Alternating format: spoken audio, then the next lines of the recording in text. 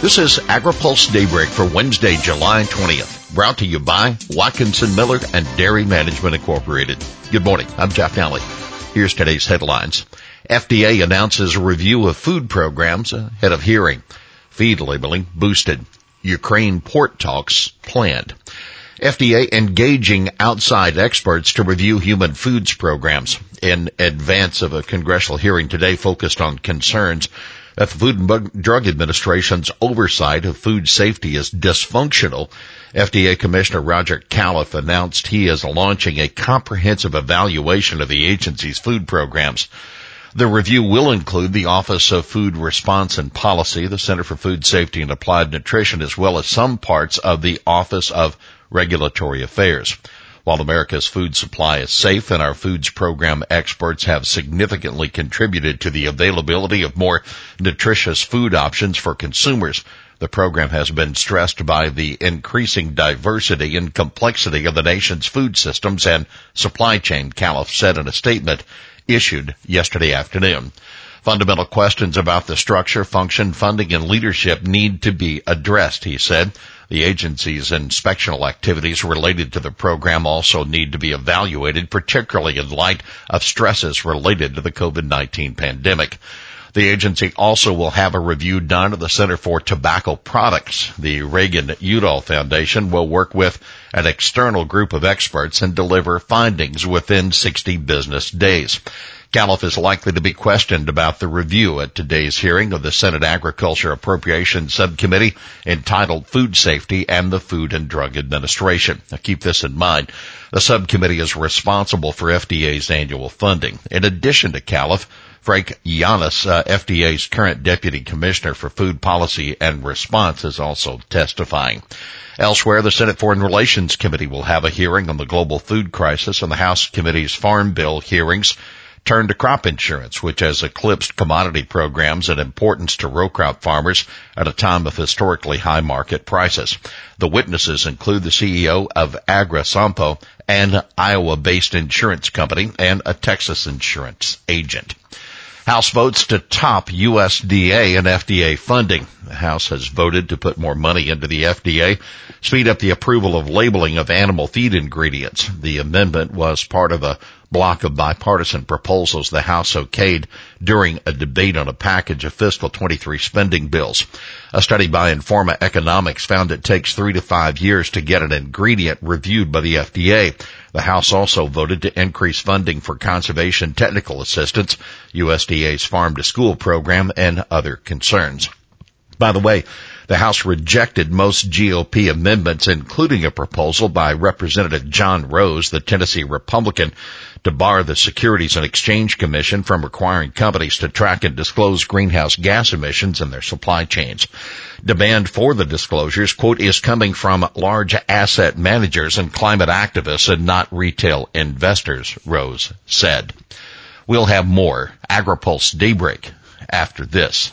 Dairy Management Incorporated serves America's 34,000-plus dairy farmers and dairy importers by managing research and marketing programs aimed at promoting dairy consumption and protecting the good image of dairy farmers, dairy products, and the dairy industry.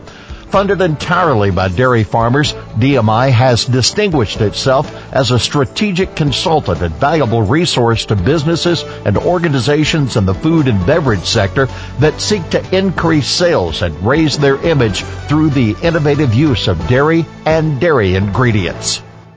Welcome back to AgriPulse Daybreak. More talks to open main Ukraine ports expected this week. Negotiators representing Ukraine, Russia, Turkey, and the United Nations are expected to meet this week, possibly nail down a deal to allow Ukraine to export wheat, corn, and other ag commodities out of its primary Black Sea ports. Agreed on a plan, general principles for the transportation of grain and foodstuffs, Turkish Defense Minister Hulusi Akar said in a tweet. We continue our efforts to turn this into a concrete implementation plan. A meeting on this is likely this week. Ukrainian President Zelensky expressed optimism last week after the first round of four-party talks were held in Istanbul. If we manage to remove the Russian threat to navigation in the Black Sea, it will remove the severity of the world food crisis, Zelensky said. By the way, U.S. Agency for International Development has pledged $100 million to help Ukrainian farmers produce and export their crops through 2023. The agency says the program, quote, will increase Ukrainian farmers' access to critical agriculture inputs, including seed, fertilizer, equipment, and pesticides, as well as improve storage and processing capacity.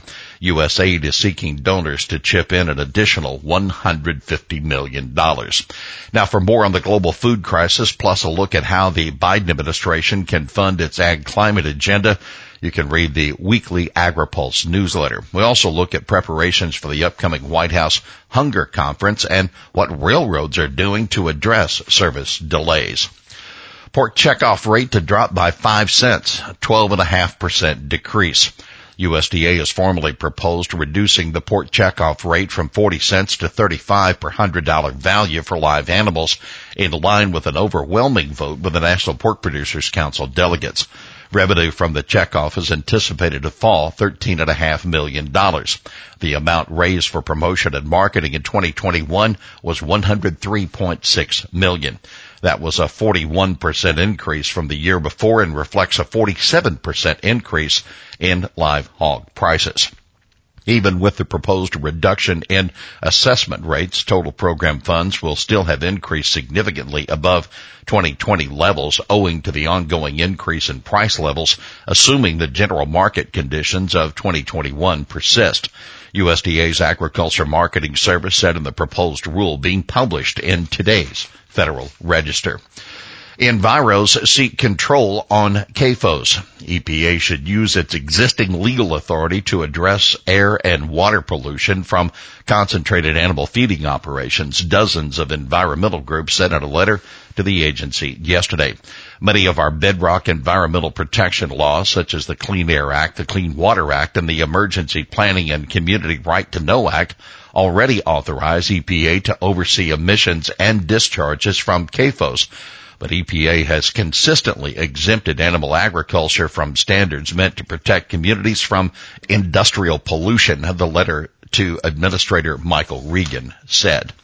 Well, here's today's He Said It. As a PhD in monogastric nutrition, I understand the importance of having a regulatory framework that offers a timely and predictable path to the marketplace for feed ingredients and that can keep pace with the evolving science of animal nutrition. That Representative Jim Baird, an Indiana Republican, on his amendment to increase funding for FDA reviews of feed ingredients. Well, that's Daybreak for this Wednesday, July 20th, brought to you by Watkinson Miller and Dairy Management Incorporated. For the latest news out of Washington, D.C., visit agripulse.com. For AgriPulse Daybreak, I'm Jeff Nally.